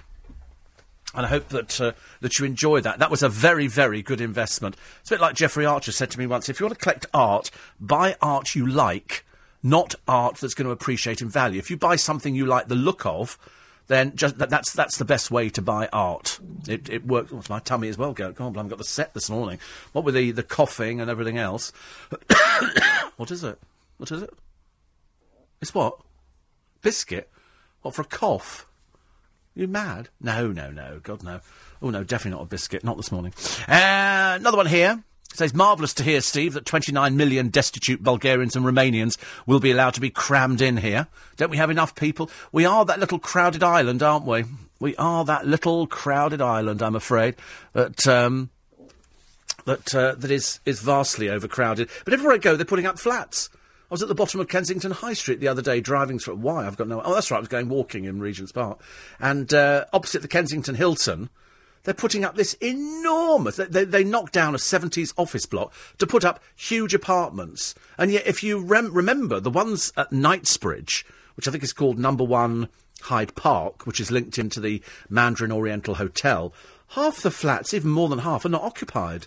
And in fact, what they've done is, and I think it's quite funny, just between you, me and the gatepost, when I drive past here in the morning, they've started putting the lights on in some of the flats to make it look as though they're occupied, because otherwise the building would be in darkness, because they're so expensive. And I went past this morning, and they put them lights on in some of the upper apartments, which of course is hilarious, because you can see that the ceilings are still, you know, the brick in there. They haven't done anything to it. So there's nobody I don't think there's anybody living there at all. It must be costing them a small fortune. They're going to have to bring the price down. They're way too expensive. I think they start at something like 3 million. If not more. I don't know. I can't remember, actually, really. 84850. Steve@lbc.co.uk. I'm glad to see that 99.9% of you absolutely love fireworks. Can't get enough of fireworks. Thank you so much. I'm so glad it's not just me. You know, and nobody's worried by them at all. I mean, pets, yeah, but then you can buy this thing, which I told you about last week, which you put the coat on the dog and they're fine. But, oh no, I love fireworks. Indoor fireworks especially. They are particularly good. 84850, steve@lbc.co.uk. Excuse me. Sometimes it's quite therapeutic having a little cough, actually. It's like sort of your mum rubbing your tummy years ago. I nearly went... I was sitting in the car thinking, perhaps I should get some Vic Vapor Rub. I should need to go to Boots the chemist and rub that on my little chest. And then that'll sort of... And you get that warm glow feeling. Reminds me of a funny story, which I can't tell you on the programme, I'm afraid, this morning, but it doesn't matter. But it does involve Vic Vapor Rub. Very funny. Bob says, good morning. Oh, well, there you go. Just good morning. That was the extent of it today. We're just doing, it's the morning, and it's very cold outside, and people are free. People are wrapping up. Because you have to, because it's blooming freezing out there. If you've got heating, put it on. If you haven't, put thermals on. That was Duncan's advice. Wear thermals. I've just got this horrible feeling he possesses them. I don't know why. News headlines with Sam Pittis. Tens of thousands of people in the northeastern... 1.3, London's biggest conversation with Steve Allen. Morning. Pete and Karen were in Gran Canaria last week, and it was they were sipping cocktails in the Rio Palace, 30 degrees. It's lovely, that Rio Palace, isn't it? Well, you in Maspalomas. Maspalomas one is much nicer than the one around the corner. But lovely gardens, looking out over the sand dunes out to North Africa, I think it is. But, no, I thought the hotel was great. It's nice, because it's an oasis of calm in a fairly sort of busy place. You don't need to go anywhere. The food in the hotel I thought was excellent. The rooms were comfy. It was lovely. I thought it was really, really nice. We got one that overlooks the sea at the front. Whoa! German hospitality, as they say. Karen Horsham says, can I have another rocket impersonation to see me off on my Nile cruise? Oh, a Nile cruise. 2 rockets this morning. That's an old line from an old show. Who is it now? It must be Victoria Wood, where one of the actresses on it is being a children's presenter. And she says... And so-and-so's written in to say, can I have 13 bunny hops for my birthday? No, you can't. I'm a children announcer, not Fatima Whitbread. Which is such a great line. I always thought I want to do that. Any heat on your throat makes it worse. Cold drinks and food provide relief. I'm doing cold drink. I'm doing water. It's not making it any better, I promise you. I don't mind. As long as you can put up with it, nobody cares, do they, really? There's no point in sort of worrying about anything like that. It's doing the rounds. It's a little bit of a virus, and I'm just going to have to be brave, I'm afraid. You're going to have to be brave too, because Paul says, good enough to say belated happy birthday to Miss Diane. She celebrated on Saturday and is now over 39. Oh, dear, when I get there, I'll tell you. He says, love from Paul, Diana from Richmond, Jackie, who's on holiday in India at the moment and still listening, Marion, Jill, Mike, Vivian, Suzanne, Terry, Gloria, Karen, Laura and Ellen. He says, I'm very sorry to say I've not taken your advice. Now, this is the advice, and I'm sorry to say this. He said, for several months now, I've been downloading the early shows from 2008, but have been taking my time doing it. You have kept saying... do them before they fall off the end. Well, sadly on Saturday, I found that in one go, the last 7 months of 2008 dropped off the end. Now, this is because the amount of bandwidth that we have.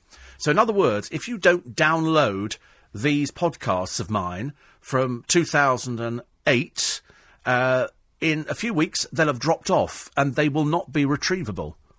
OK, so my advice is that if, like Paul, he lost 7 months' worth, that's a lot of podcasting.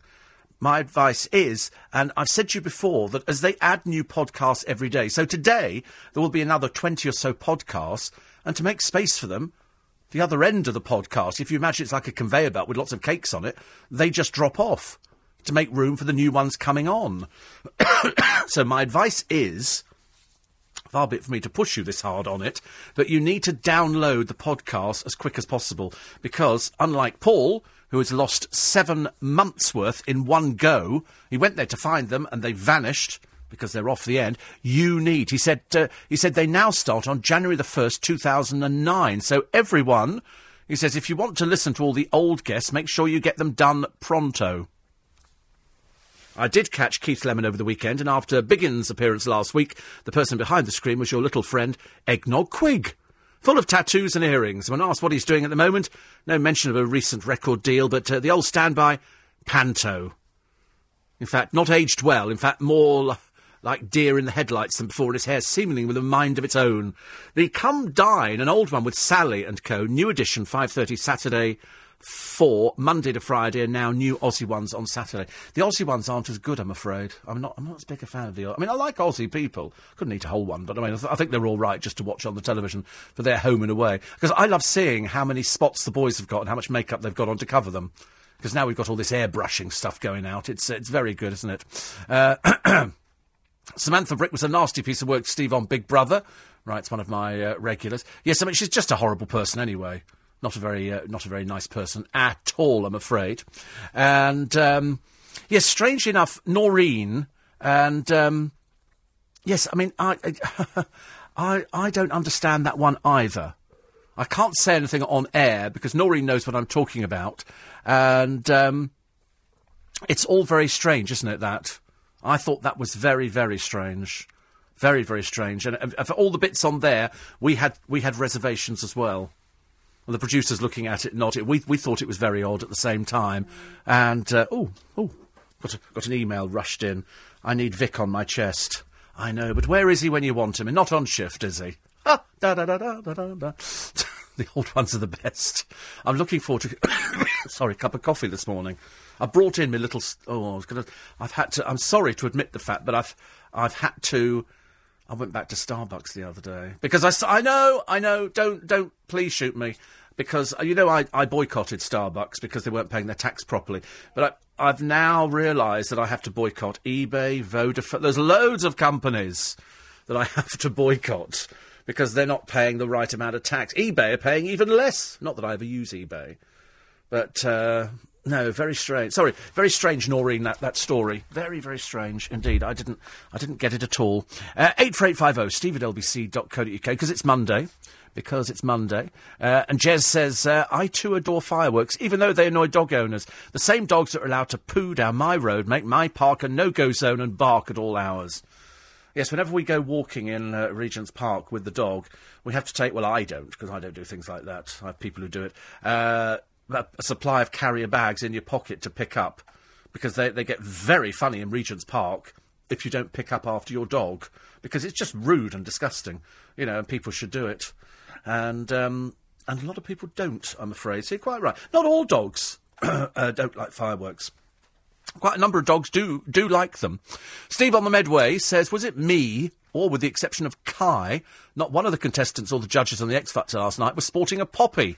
Not good, and a missed opportunity to support our servicemen and women who gave and still give so much. Excuse me, I think they'll wear them next week.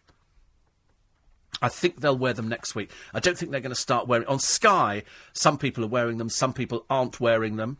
And I've got one, but I left it on my other jacket, which is a bit of a pain, really. So I might have to go and... I mean, officially, you don't have to start wearing it. And as Duncan says, officially, you don't have to wear it at all. You don't have to buy a poppy. You really don't. There's no pressure on you. I mean, I'll push you as much as possible. To have a poppy, because I think that it's for the people that gave their lives. I think that's what you're doing it for. And whatever you pay for it, 50p or £1... because the producer paid £3 more than the norm for one the other day, but it fell off. Was that a metal poppy? No, that wasn't. You just have to buy another one. You can't go up to them and say, listen, I did spend £3 the other day. I know it's over the odds, but I'm hoping maybe you can give me a replacement poppy. No, I think you have to go and buy another one. And so, I mean, you know, I don't think it takes anything just to give a couple of quid. I mean, people will judge you if you don't have one. People will point at you in the street. People will laugh openly, not behind your back, in front of you. In front, they'll go, Poppy, no Poppy, nor Poppy, nor likey. You know, and that, you know, nor war, nor Poppy. That's how it's going to have to be. You have to. I think you should buy one. I think you should. Put it this way: if you think all the people who go out in pubs this weekend for the Halloween and they've been, and you think for the price of less than a pint, you can have a Poppy and you can do some good with it. You know, it's the one time, and we have them on the reception desk here. If you're round the area, you can pop in and buy one here. They're all over the place. Don't think you can't get one. I can't make you buy a Poppy. I'm hoping that if I sort of beat you down slowly but surely, you might all buy one. I think you should buy one. I think you should buy one. I think you should. I tell you what, it's for people who are patriotic. Oh, sorry, I've just realised, but that's why Courtney's downstairs. You can't just walk in and buy a Poppy, I don't think. Perhaps they should put the Poppy tin down with Courtney. Perhaps Courtney could start selling poppies, poor soul. But, no, I mean, put it this way, it's a patriotic... If you don't love your country and you don't love what you've got at the moment, don't buy a Poppy. Simple as that. But if you're patriotic, and I know many... excuse me, many of you are, then you buy a Poppy. That's just it. Whether it's a metal Poppy or a Poppy made in the Poppy factory down at Richmond, you buy a Poppy. If you're patriotic, if you're proud of what we've got, if you're proud of the freedom that you've got, if you're proud of everything, make you proud to be English, British, whatever you want to be, buy a Poppy. Okay? No excuses. I even expect them to see them tied to dogs' collars as well. Thank you very much indeed. It's the Royal British Legion. They want to raise a lot of money this year, and we want them to raise a lot of money. Jeff in Hemel Hempstead. I love your programme, Steve, but I have to get up in the middle of the night. I cannot do anything about that, Jeffrey. I mean, I am delighted to say that we are the only programme being listened to in London. There are other radio stations, don't get me wrong. I'm not that bitter and twisted that I have to sort of deny all other radio stations. It's just that most people choose to listen to this one. So for that, I'm eternally grateful. So 84850 steve@lbc.co.uk. Some of the other stories in the papers today. Camilla's secret trip to India. She's going for some spiritual healing. Now, I don't know if that's massage. I'm not good with massage. I don't like it at all.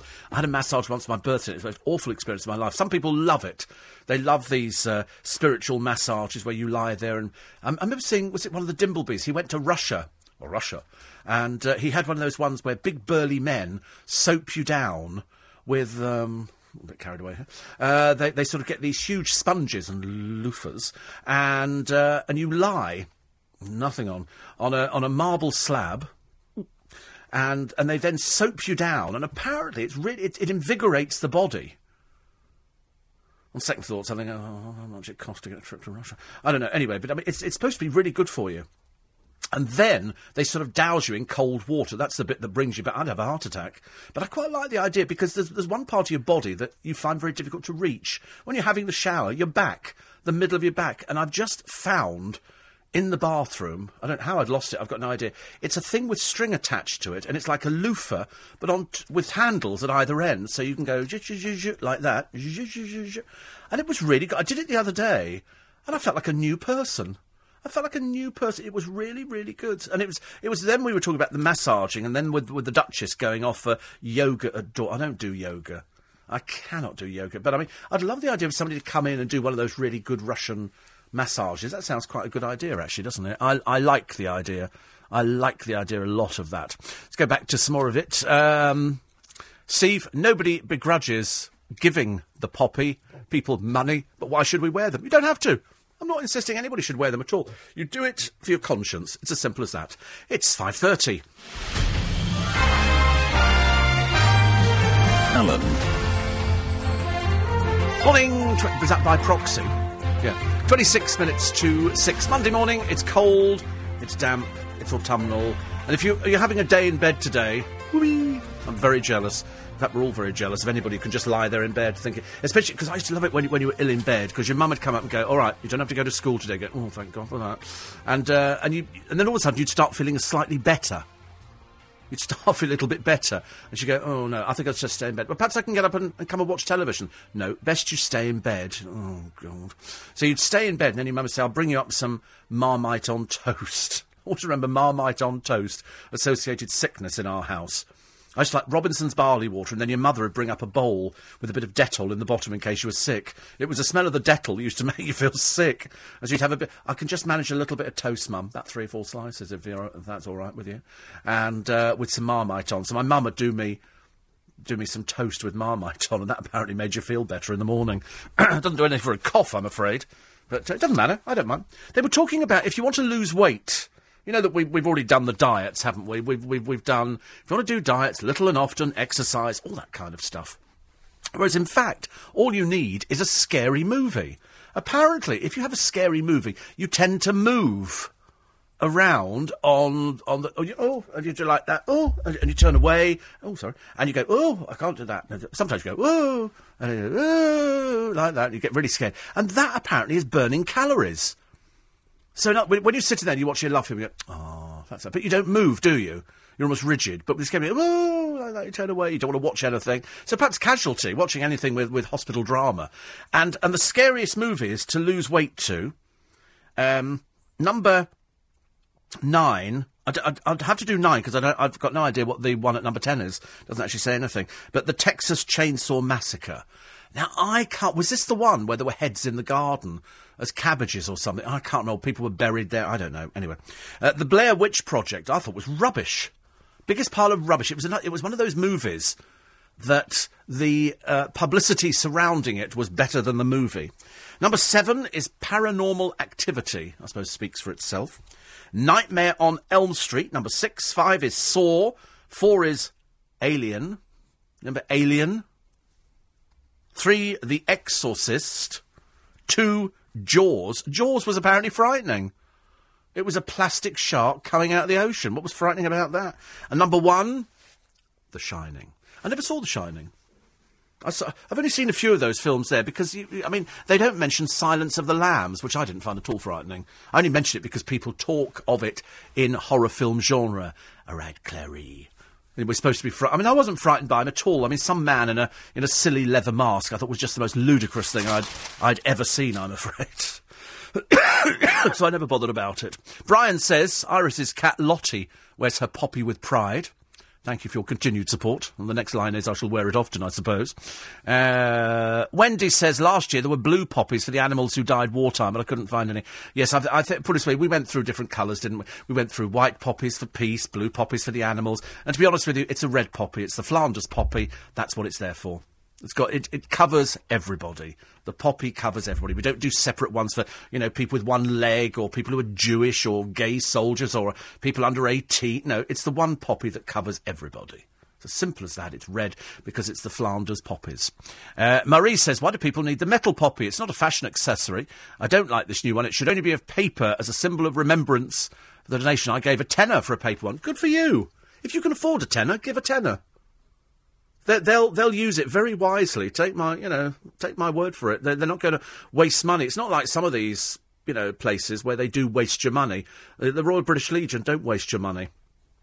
You stand outside the Royal Albert Hall when they've got their Festival of Remembrance. You see the old boys turning out and all the people in uniform, all the young people, lots of very young cadets and things like that. It's an amazing thing to go to. Really an amazing thing. It really is. So that's why you buy a poppy for everything that you've got now. If you don't think you've got anything now or you're not patriotic, don't buy one. Doesn't make any difference to me. I'm not going to lose sleep over it, I'm afraid. Oh, what did I buy the other day? I went to Iceland, not the country, the shop, and they have a dreadful problem with thieving. It's all the people who come in on the buses. They come in from Hounslow and Feltham and they come to thieve in Twickenham. It's dreadful. Really is absolutely dreadful. And, which reminds me to tell you that the fish shop Sandys have now got a new display outside. Topiary. They've got, in fact, quite a lot of it. In fact, it's looking more like Squire's Garden Centre out there at the front. They've now got I think it's a dolphin. I could be wrong on that. It looks like a dolphin. Stuart said, ooh, and I went, oh, because I like that, ooh, and it's a dolphin in topiary. It's very good, actually, and they've got lots of, so I've got my hanging baskets up, and they've got all their stuff outside the front of the shop. Very good, they work very hard in there. Coming up to Christmas, they'll be, I should imagine, one of the busiest shops in Twickenham, next to old Paul Cooper, but they do very well at Christmas. So, the papers, if you've woken up this morning, at the risk of being boring and reiterate, number 10 is a Spanish film called Wreck. I read. I didn't know what that meant. Is that what it's called? Wreck? Is that short for record or something? I don't know. We don't know. Never heard of it before. But that's apparently quite scary. You could lose weight to that. Gary Glitter has been arrested, and they've said that doctors collaborated in the abuse. Officers and Savile Pro prepared to swoop on more celebrities. They say, as you heard, Max Clifford, who's on the LBC website, said that he's been contacted by, I think, between 12 and 15 celebrities who are worried that they might be implicated in these, because they don't know what photographs, excuse me, are around of Gary Glitter and Jimmy Savile. We know that Gary Glitter pitched up on Savile's programme. I mean, they might have thought they were untouchable. I don't know. I wasn't there at the time. I don't know what went on, and I don't know what can be gleaned from this. I don't know what people are expecting. A lot of women at the BBC, and probably elsewhere as well, I would think, were groped, touched inappropriately, but that was the culture. It doesn't make it right, but that was the culture at the time. If you didn't get your bottom pinched at work, then it meant that you weren't really in favour and you weren't going to last very long. So, to have your bottom pinched was it was... I mean, no, I haven't pinched a bottom yet. But the trouble is, it's different times, isn't it? It's, producer said to me the other day, she said, well, should we go out for a meal? I thought straight into HR for that one, I tell you. I mean, I'm not having that. Trying to sort of, pick up I'll go with everybody else, but I'm not going with the producer. That's different, isn't it? That's stalking as far as I'm concerned. Oh, let's go out for a meal. And then I said, no, not right. I'm a bit full. I said, oh, let's go out for a drink then. I thought, oh, God, here we go. And then, why don't you pop back to my place for a cup of coffee? And that's when it all goes wrong. Because, coffee doesn't mean coffee nowadays. In my day, somebody said, you want to come back for a cup of cocoa? I thought, oh, thank God. Cup of cocoa. So now, we have all these people who sort of come up to me, I get all these people around this building, should we go out for dinner soon? Oh, I don't know. Do you mean dinner? Are we eating, or is this a relationship? I mean, I'm confused. I wasn't confused about Jimmy Savile, because I knew the rumours. What I'm amazed is that the amount of people at the BBC who claim they didn't hear these rumours. I think we had Esther Ranson, who said that she couldn't remember if she'd been told this. But everybody knew about it. I mean, I thought if it was common knowledge for me, and I'd only been in the business 5 minutes, surely everybody else must have heard this stuff. I mean, I'm told that there is, quite a number of people of a certain age who would have been part of this group. Now, whether they hung out together, I do not know, because I wasn't there. I wasn't privy to the information. I just watched the programme like any other person. It was a telly programme. I never thought that there would be anything going on. And now they say they've got, 400 people who've come forward. Well, I reckon, by the law of averages, 200 of those will be proven to be nothing at all. It'll be proven to be absolutely nothing. It will be, people who fantasised, or they suffer from, some sort of illness, which means that they just want to get involved with something. I remember years ago, you would have people do confess to crimes that they're nothing to do with. There's a name for it, and it means that they just want to be involved, and they admit to things. So you've had people walking into police stations saying, I did it. And it sort of reminds me a little bit of Emmerdale last night, where they've lost one of the characters who's been murdered by one of the women in it, who part owns the pub, I think. I can't remember whether the name's Chastity or Chaz, or anyway, I can't remember. Anyway, she's sort of done it, but they're all kicking off at each other now. Nobody likes anybody. There's a lot of venom and a lot of people get very heated. So, in a way, Jim Davidson was right. I don't like Jim Davidson, but he was right when he said in his column that it's turning into a witch hunt. There'll be hardly anybody at the BBC who'll be left if you actually went through it and went, right, people have made a complaint about you because you touched this woman going up the stairs, or, you made an improper suggestion. You imagine if you went out and you stood in bars all night and there were people there, office workers, you'd hear all sorts of strange things, wouldn't you? You'd be hearing all sorts of people say, listen, if you're nice, want to come back with me tonight because I'm looking for a new PA, or we're looking for somebody, and that's how, it was the casting couch. And I'm quite sure that it must have operated at the BBC with people who had their own programmes. You know, that's the big problem, that you don't know how big it is. Is it thousands of people? Is it just 20 people? Is it, we don't know because he's not here. Have they got any evidence of it? I did say yesterday, it's the evidence. You've got to have evidence. You've got to be able to say, it's no good saying, oh, I went there and this happened to me. But you've got to be able to prove it. And so now Gary Glitter was arrested 7:15 yesterday morning, and as far as I know, he's not been arrested. He's not been charged with anything, but he's out on bail until December. So here we are, November, and I don't know what they're collating against him. Did he have imagery? I don't know. But he was a friend of Jimmy Savile's, and they hung around in the same programmes and within the same environment. But I'm afraid that dominates the papers yet again. It's all over the place. It's all over the place. And so if you're bored by it, I wouldn't bother buying a paper today because it still goes on. 5:45. News headlines with Sam Pittis. Tens of thousands of people in America. Alan. Morning, everybody. It's nice to have your company. It's 12 minutes to 6. Having mentioned last week, we at the Queen's, says lovely Jan, have metal poppies. A gentleman came in on Saturday and put £10 in the box. He heard you mention it on air. Oh, lovely. Yes, and you will have to phone Noreen. It's a very strange story. Very strange. It's like an Agatha Christie. Like an Agatha Christie. So, £10, that's good. Nice to know, Jan, that there are still lots of very rich people living around Hornchurch. Because you worry, don't you, about it half the time. And the magic was very good. I did buy some magic. Neil was curious to discover what I bought. I can't tell you what I bought. So I'd have to come out and personally kill all of you. But I did go to the Magic Dealers, the Magic Circle Dealers Day at a hotel off Russell Square. So the last week I was there with Barbara Windsor, and then the other day for the Dealers Day. And it was very nice because I bumped into... who did I bump into? Oh, I bumped into a couple of people, actually. In fact, no, I bumped into loads of people. Somebody who's been very helpful to me, or will be very helpful about a trick. And David and Brian had been to their church. Brian Sibley and David Weeks. And they'd been to their church the other week, and David was doing some magic at the church. And this lady came up to him, and she was chatting with him. She wasn't interested in the magic. She just wanted to know, as they were members of the Magic Circle, did they know Steve Allen? And so he goes to prove, he said, you're bigger than the Almighty in some departments. And this lady was very keen to find out more about Steve Allen because they were members of the Magic Circle. She said, do you know Steve Allen? And they went, yes, we know. Said, you really know Steve Allen? Big fan of the programme. So I don't even know your name. But listen, if you're a fan of the programme and you listen to LBC, good enough for me, as far as I'm concerned. Last Friday, Noreen went off to a show. Marty Wilde, Eden Kane and Mike Berry. Mike looks the same as he did in 1962. Well, we all look the same as we did in 62. I mean, I myself, I'm a little bit worried, actually, that the Dulux dog... and the Queen's, corgis are named on an endangered breeds watch list. The Kennel Club have put this out. So apparently there's lots of dogs at risk, which is a great... Because you don't see too many corgis, mainly because I think they're naff. I don't think corgis are such naff dogs, I'm afraid. But Old English sheepdogs, apparently only 316 have been registered, and less than 450 Pembroke Welsh corgis. Oh, good. We don't want too many. I mean, as puppies, Welsh corgis and do look lovely, but to be honest with you, they're not really my favourite dog. I don't really have a favourite dog. We saw the most delightful dog the other day in Regent's Park. It was a little Cocker Spaniel puppy.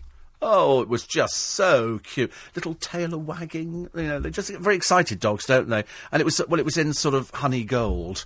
I think it probably had a rinse or something like that through. But it was absolutely lovely. It really was. It was absolutely gorgeous. Apparently, the Blair Witch Project, says Mark, was basically about a bunch of students running around in the countryside screaming the F word, apparently over nothing except grass and trees. It did overstretch my imagination. Yes, it probably did. I mean, I didn't see it because I thought it was made on a handheld camera. Or so. There was nothing about it that interested me. And also, I've decided I'm at that age where I don't want to go to the cinema to be frightened. People say, oh, you go to the cinema. And I remember going to see Friday the 13th, and that was about as scary as I wanted any film to be. I didn't want a film to be scarier than that. Because I don't think it's pleasant to sit in a cinema and something leaps out at you. I mean, that would really freak me out. I don't like that. They used to do in America, whether it was part of a film, I don't know. It might have been real or it might not have been. They actually put electric buzzers under the seats. So at a particular moment, you could push a buzzer and everybody got electrocuted at the same time, so they leapt 6 feet in the air. I quite fancied that, pushing the button. I wouldn't want to be the person sitting in the seat, and I don't want anybody leaping out of the screen at me with an axe covered in blood, screaming, I'm going to murder everybody. I mean, that doesn't do it for me at all, I'm afraid. Mark is going to buy the Matt Cardle album. You should. It's a nice album, actually, very nice. And he's a very talented... But do you notice the one thing that Matt Cardle was very keen to talk about? He split up with his girlfriend. He split up with his girlfriend because I said to him, are you watching The X Factor? Towards the end of the interview, I thought, I get to that stage where I know where I'm going to go with the interview. Because I've got no idea at the beginning at all, as you can probably tell. But I did say to him, how did you feel about The X Factor? He said, I can't watch television at the moment because the ex-girlfriend's got the Skybox. So he doesn't have television. And I think it hit him really badly. It's very interesting to discover somebody of that age who's been out with somebody for a long while and then it splits up. And I noticed there was one of my friends in the papers this week over a little fling she had with a certain member of a boy band, and her ex-husband has crawled out the woodwork, to talk about, this and that, and I couldn't believe that she was, and I think, just get over yourself. Just get over yourself. Listen, if a marriage finishes, it finishes. Gareth Gates' marriage has finished, as reported on LBC and on our exclusive, let's have a quick dig at a few celebrities. We like Gareth Gates, don't get me wrong, I love him, but he's not very good at being faithful to one person. That's the trouble. When you're young, when you go into West End shows, it's like, you're working very closely with people. It doesn't work on this programme, but I mean, you're working quite closely with people and people have relationships, and Gareth has been known in the past to have some indiscretions. And I think for his wife, this was kind of one too many. And so they've separated. He said, we're going our own separate ways. But I think he'll have to pay. I think they have a child. I think they have a child together. But you do worry, don't you? People in the business, why can't they keep it in their trousers? What is it about people who've got to have relationships? Is it because it's easy out there? Interesting to hear Max Clifford talking and saying that it's different with Jimmy Savile from all the girls who threw themselves at pop stars. Years ago, you would have pop stars and you would have groupies. In fact, there are books that have been written about groupies in America. Girls who literally follow groups around, and they're well known for it. I think there are in America some very famous groupies, and they have had, let's just call it relations for the purpose of this programme, excuse me, with lots of famous people. And so over here, Max said, let's not confuse girls who threw themselves at pop stars, because I should imagine there must be loads of pop stars who were very successful with having girls. I mean, in fact, we used to read about them in the paper all the time. Mick Hucknall was constantly in the papers with girls who'd thrown themselves at him. And then he was off out at parties. And I suppose you'll be reading it about Tom Daley. Perhaps not. With him sort of going out to clubs and parties. Pauline in South Shields has reminded us that it's only 8 weeks to Xmas. I think she means Christmas. Can't stand people writing Xmas. I know it's easier to write Xmas. Only 8 weeks to go, and yesterday, because I've got 2 Christmas dinners. I've got one on Christmas Day with my godchildren and the family, which is very nice. Then I've got my brother, and I've had to choose the food. But, of course, for Boxing Day, it's a bit more difficult, because I've already had a Christmas dinner. So I'm having, I think, roast brisket of beef. I think on Boxing Day, I quite fancy the idea of beef. It's ridiculous, isn't it? I'm ordering food I'm not going to be eating for 8 weeks, and already I've got to decide. So I'm having the cream of mushroom soup with a swirl of cream. I mean, how ridiculous to start working it out. It is a bit dull, actually. The cream of mushroom soup. I'm not having traditional Christmas lunch on Boxing Day, because I'll have had it on Christmas Day. No. There's a limit to how many even I can eat. I will be having lots of little sausages with bacon wrapped round, because I just stick those in the oven anyway. I don't care about that. Roberta says, what should I plant in a new hanging basket for the winter? Flowers. Flowers are always very popular. I mean, you could try sticks of rock, but it doesn't work the same way. Winter flowering pansies, there's loads of stuff. The nurseries and the garden centres are full of stuff at the moment, which you can plant in there. I mean, mine are quite nice. But definitely winter flowering pansies. And I did send a picture of them. I was going to do a picture outside Sandy's the other day, but the weather's been so atrocious, I can't really do it at the moment, but I will get round to it. And I'll remind you again, I'm sorry to remind you again, but if you're going to download any of the podcasts, we're now starting at 2009. Everything else has dropped off the back. So if you don't download those today, if you want the early ones, the early podcasts, they will disappear by the end of this week. So you need to, I mean, it's so simple. Go to the LBC website, lbc.co.uk, learn how to podcast, and it's very cheap. From as little as £2 a month, you can download everything. I mean, everything. You could sit there all day downloading from as little as £2 a month. So once you've got it, you've got it. It then doesn't disappear. OK, so just make sure that you do it, because I would hate for people to write in and go, I was just about to download 2009 and it's gone. So do it today. It also helps me boost my figures up, as we come up to Christmas. I quite like the idea that we're downloading stuff as quick as possible, because it does disappear. You can download the programmes and the in-conversations and all of the stuff on the LBC. It's not just my programmes, it's everybody's. 84850 steve@lbc.co.uk. A lot of people enjoyed the Matt Cardle conversation, so I'm pleased about that. It was good, actually. It was very, very good. And, that's right, you went to your fish shop. What were you going to say about Iceland? Oh, they have a lot of stuff. I went into Iceland. I sort of wander off track on this one this morning. And I had a craving. For anything made by Aunt Bessie. And I thought, I quite fancy an apple crumble. But she does an apple crumble with built-in custard. I ask you, the only trouble, and it's only £1.50, which seems quite reasonable, doesn't it? The only trouble is it's got too much crumble mixture on the top of it. So I scraped half of that off, and I just went for the apple underneath. It was not, for £1.50, I couldn't complain, really. Most of the Iceland food is OK, but I discovered their chickens that you cook, Marks and Spencer's ready-cooked chickens are only £6. And to be honest with you, given the toss-up between Marks and Spencer's chicken and Iceland chicken, Marks and Spencer's chicken's going to win, because I can see it. I can actually see it. It's there physically, covered in plastic. 84850. Somebody says that there is a beautiful park in Tyneside called Saltwell Park. They've just opened a field of remembrance with small wooden crosses for all those who died. Very moving. Do you know, they did that on a beach in Santa Monica when we were there. They planted out all these crosses across the whole beach for everybody who'd lost their lives abroad. And so Marie went there. And she says, you can Google it, the Saltwell Park Field of Remembrance. Lovely. Listen, we'll take a short break for the news at 6 o'clock. It's LBC 97.3. I'm Steve Allen. This is my early breakfast, complete with...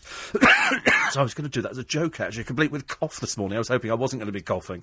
And then I coughed. You watch, it'll be gone by tomorrow if I have to stick lemons down my throat and everything else. It's so annoying. I'm so sorry. But we'll take a short break for the news. We're back in a few minutes. Don't forget, you can text and email 84850 steve@lbc.co.uk.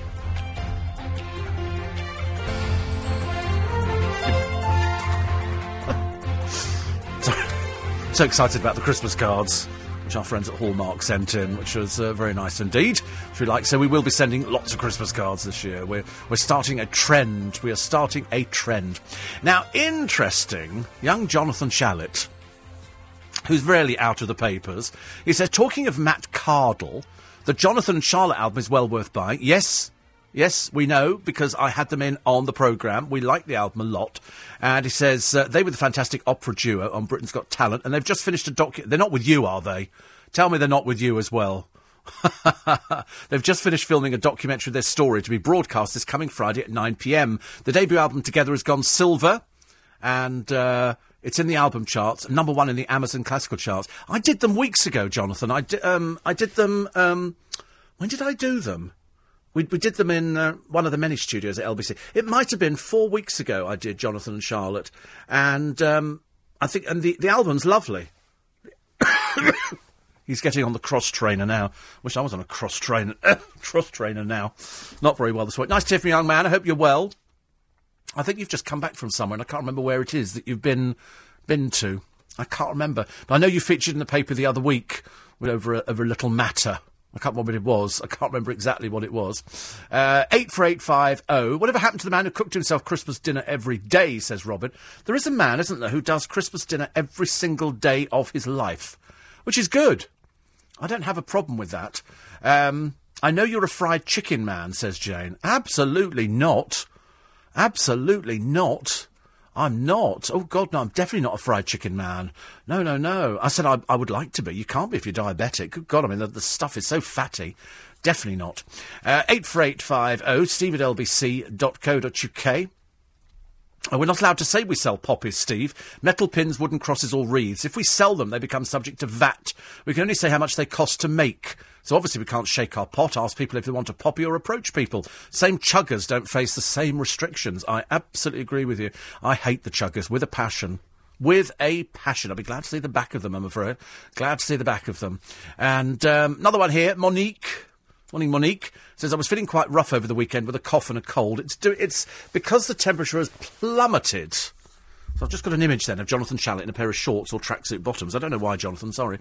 I used honey, lemon and brandy in hot water for the aches and the shivers. Corvonia Original works very well for the cough. Yes, they do a sugar-free one, which I did try before, and I quite liked it, actually. I quite liked it.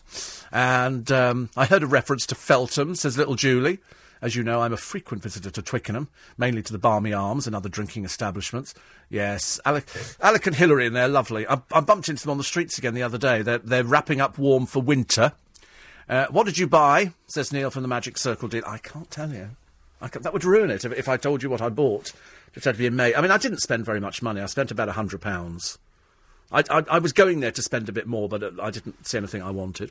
And re-massage. Lorraine has booked our spa session when we go to Centre Parks for our annual visit yesterday. It includes a head, shoulder and neck massage. We come up feeling so relaxed. He says you do you need that Vic on your chest, and sucking a fisherman's friend could always help. I know, I've seen those, but they're doing different flavours now, don't they? But I'm not big into those. I'm doing water at the moment, which is probably not the best thing. But I have a sneaking feeling that a bacon roll is heading in my direction, and probably sometime after about 7 o'clock this morning. Nick Ferrari, this morning. John Craig, chief political correspondent for Sky, will be looking at the papers. And as the Savile saga continues, Nick will be asking what next for the BBC and the police. Nick will be speaking to someone stateside about the impact of Hurricane Sandy, rumoured to be one of the worst storms to ever hit the East Coast, and turning off street lights, because apparently lots of I was coming down the motorway when I heard that yesterday. I was listening to our sister station, Classic, and I was listening to Simon Callow, who was doing the most wonderful pronunciation of all these people. It was a bit Brian Sewell. It was wonderful, actually. It was quite interesting. But the news that they were running was talking about councils turning off streetlights. And at that particular moment, I looked up and discovered that the motorway I was on had no streetlights on at all. It saves some money. You don't need streetlights on a motorway, do you, really? You've got headlights on the car, although I was amazed at some people driving without headlights. Does it increase the potential for crime? Possibly. So they'll be talking about that a little bit later on today. But it's this storm that's about to hit America. They do suffer with it, don't they? I mean, a friend of mine's got a house in Florida, and they all come equipped with storm windows. So in other words, in the garage, they've got these bits of plywood which you slide into the runners, and that's your storm windows to protect the glass, because there's going to be things flying about all over the place. And people do worry about it. And it does look quite bad. What amazes me is you always get people who go and stand by the coast, and they will and sort of watch these huge waves crashing on the thing. You know, excuse me, the power of the ocean is quite a staggering thing. I've got a whole film on just how powerful and how ebb tides work and currents and everything else, and what goes on under the ocean. It's like when we watch the tsunami, it doesn't seem like anything. There's this little ripple further out to sea, and yet by the time it comes in, the force of it... Whoa, dear me. Susan Bookbinder at 6:30 this morning in just under 20 minutes' time. New York shutting down for the storm as the US election approaches. They'll be talking to Simon Marks, our US correspondent over there. Gary Glitter released on bail. And apparently after the Savile scandal, new programme promises a revolution in child protection and social work. They'll be talking to a guy called Josh McAllister, who's head of a department at a secondary school in Manchester, who underwent the Teach First programme and is developing the Frontline programme. And this is to be strongly considered. Plus, more money pledged for nuclear submarines. I'd love to go on a nuclear submarine. I really would. I quite fancy it. And also, it'll be Bring Your Bible to Work Day, which apparently encourages the general public to take the Bible outside of their comfort zones of church and bedroom. But people are asking, should religion be brought into the workplace? I don't know. Would you change your opinion of somebody if you saw somebody walking around with a Bible in their hand? I mean, you would, wouldn't you? I mean, you would. You'd be frightened to swear, for a start. You wouldn't swear in front of anybody carrying a Bible. But I was talking to somebody a minute ago, a Christian, and I was saying about Christmas cards. And this particular person, so I said, I'm going to be sending a lot of Christmas cards this year. Now that Hallmark have sent them in. And he said, I'm not sending Christmas cards. Where in the Bible does it say send Christmas cards? I said, I distinctly remember when they were having a Tex-Mex in Galilee. I remember somebody, could have been Simon Peter, one of the two, saying, let's nip out and send some Christmas cards. You know, just because I don't know when they came in. I think they actually came in a while ago. But I said, it's just a nice thing to say to somebody. I'm thinking of you at Christmas. And he said, I see you every day. I went, oh, OK.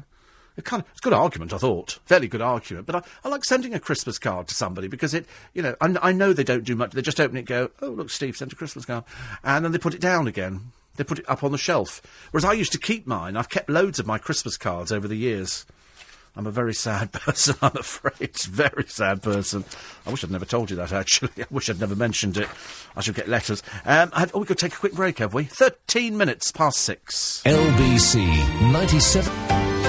Paul tells me that there was an invisible woman. There wasn't just the Invisible Man. It was made with Virginia Bruce and John Barrymore in 1940.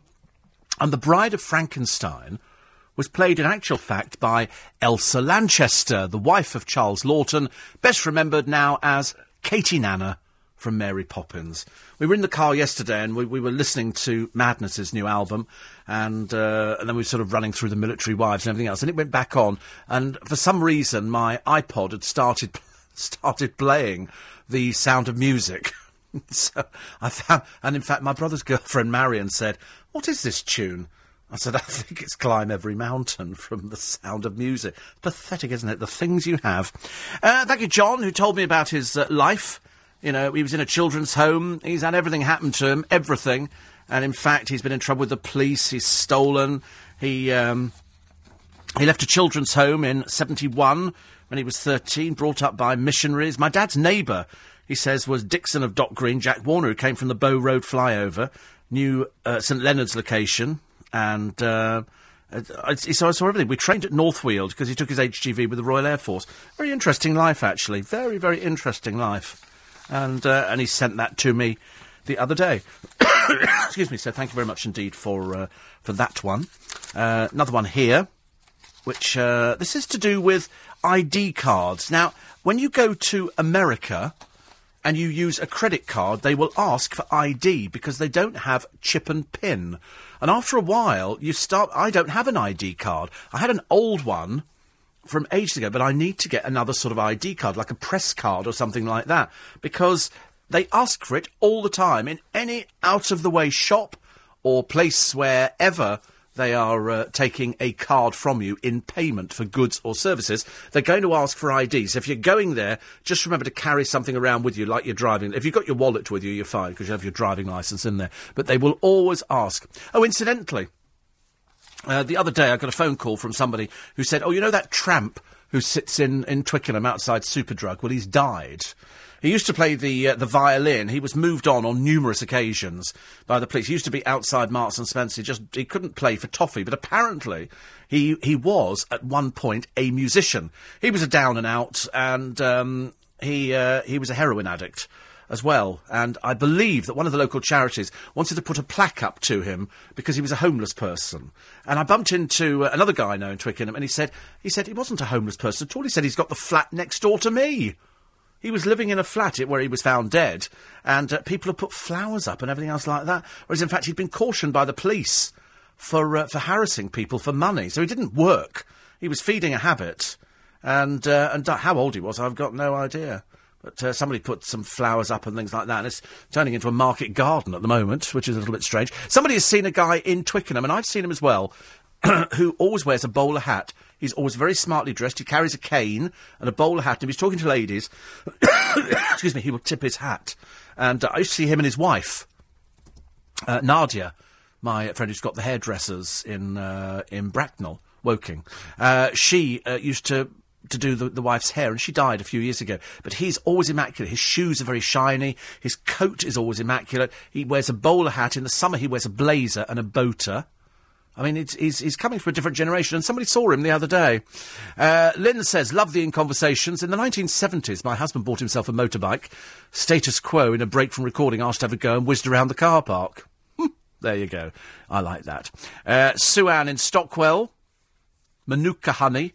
I have got some Manuka honey. It's upstairs, actually. But I have got it. I have had my flu jab. Apparently, Iceland apple pies contain very high levels of sugar. This is your coughing this morning. It was so annoying. Honestly, it really is. I'm afraid it really is absolutely dreadful. I'm so annoyed about it.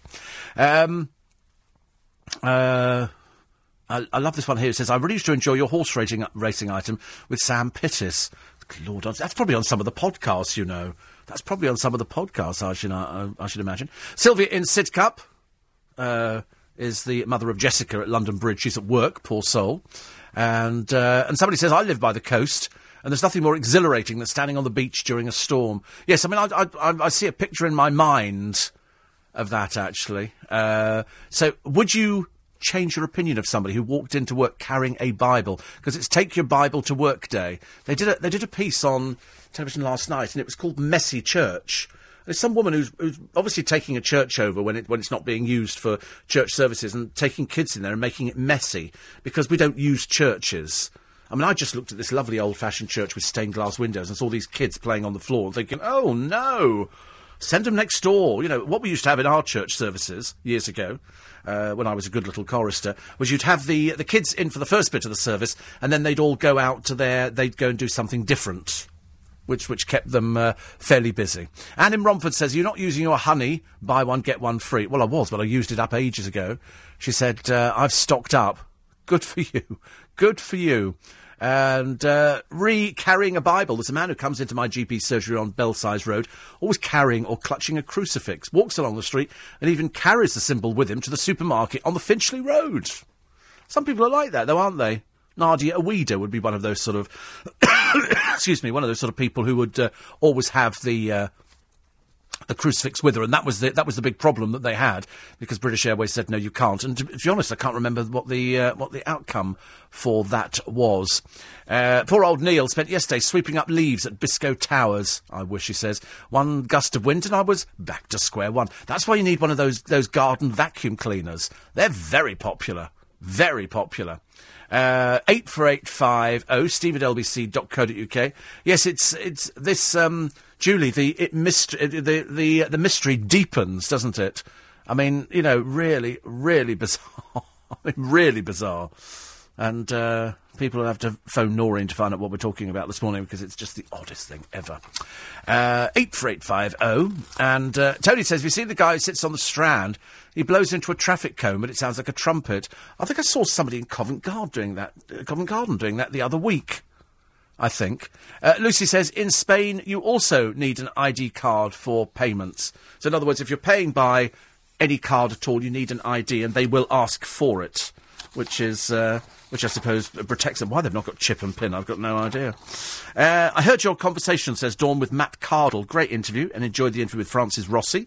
I've seen Status Quo live a couple of times, and I enjoyed Matt's interview so much, I listened to it again. And thank you for tweeting the picture of you and Matt on Thursday. I did appreciate the effort. You were right both times. When on Friday you said you thought Matt's album The Fire was being released that day, Friday, and then after you said you thought it's being released on the 29th, Monday. It was available downloaded iTunes Friday for people in Ireland, everybody else on iTunes and CD today. And she's ordered a pre-signed copy. I've also ordered the Status Quo DVD, which I've arranged to send to my brother, because he wasn't aware of it. He's a big Status Quo fan. But he doesn't want to go and see them in concert for some strange reason.